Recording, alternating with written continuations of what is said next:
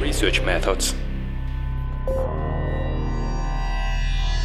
Hello and welcome to the Research Methods podcast of the Management Center Innsbruck.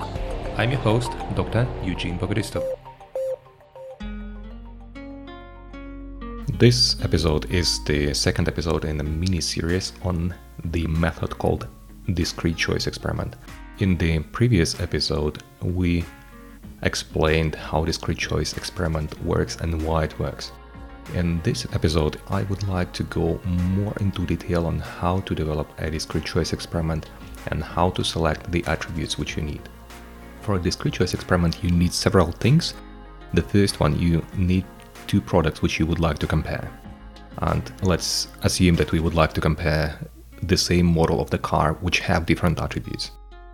So in this simple example, we have the product, this is the car, and we have the attribute which we would like to test. For example, the color. Let's imagine that we take only two colors, the red and the black. And then the experiment is pretty simple. You show to a participant or number of participants two cars, the same model. One car is in color red and the second one is in color black, and they have to decide.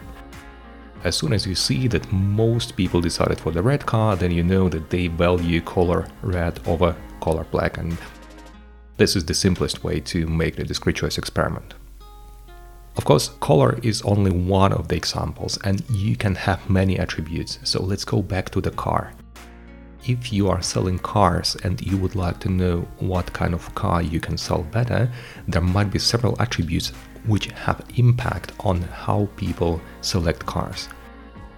I can mention some of them. It's not only the color, it's the power of the engine, and it is the price, and a lot of different other things like air conditioner, or the interior, is it made of leather or is it made of fabric.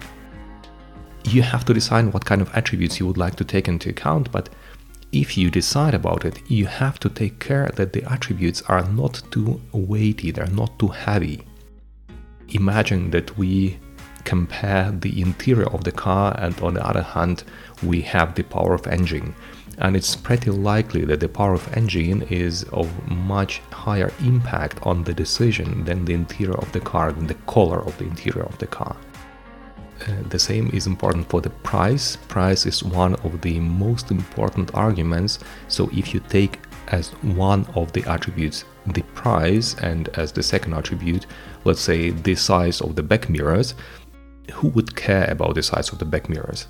It means in your experiment, price will always have the highest weight on the decision with regard to what kind of car to buy.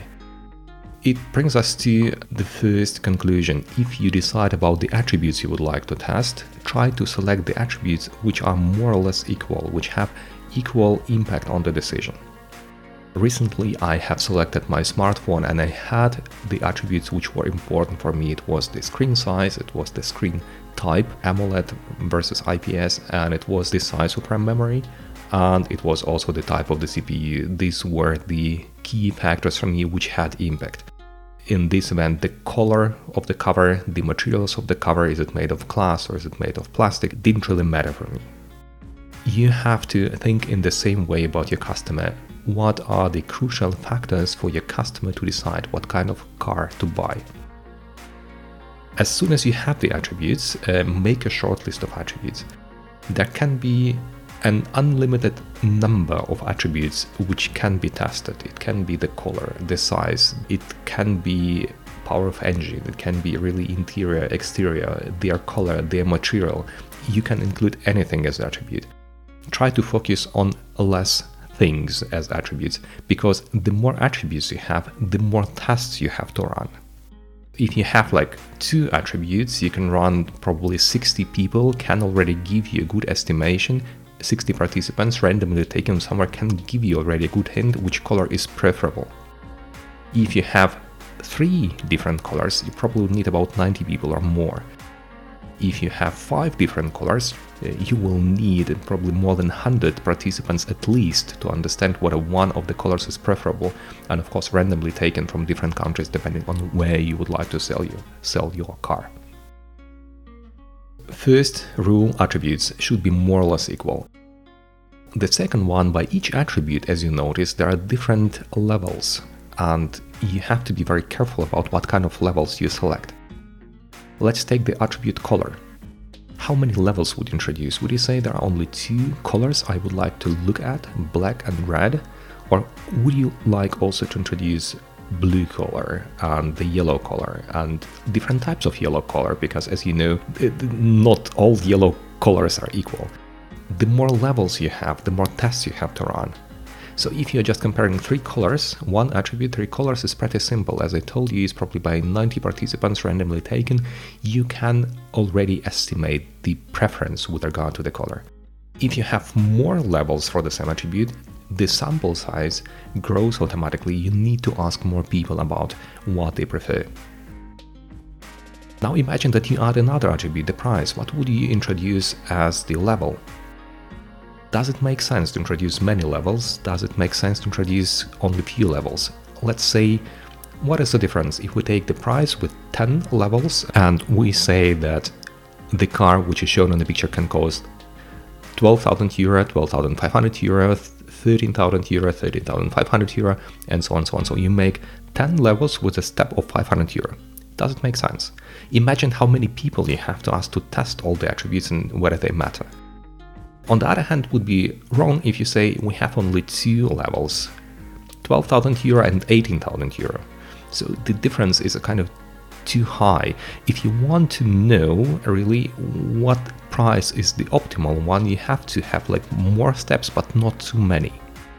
You can have too many, it just means that your sample has to grow, and if you make research, you know how hard it is to get people and to ask them to do something.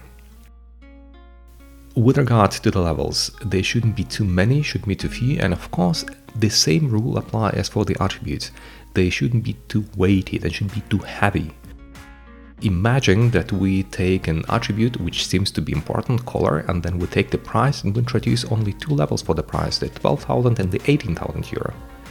Nobody will pay, so at least to the best of my understanding, nobody would pay 6,000 euro for a different color.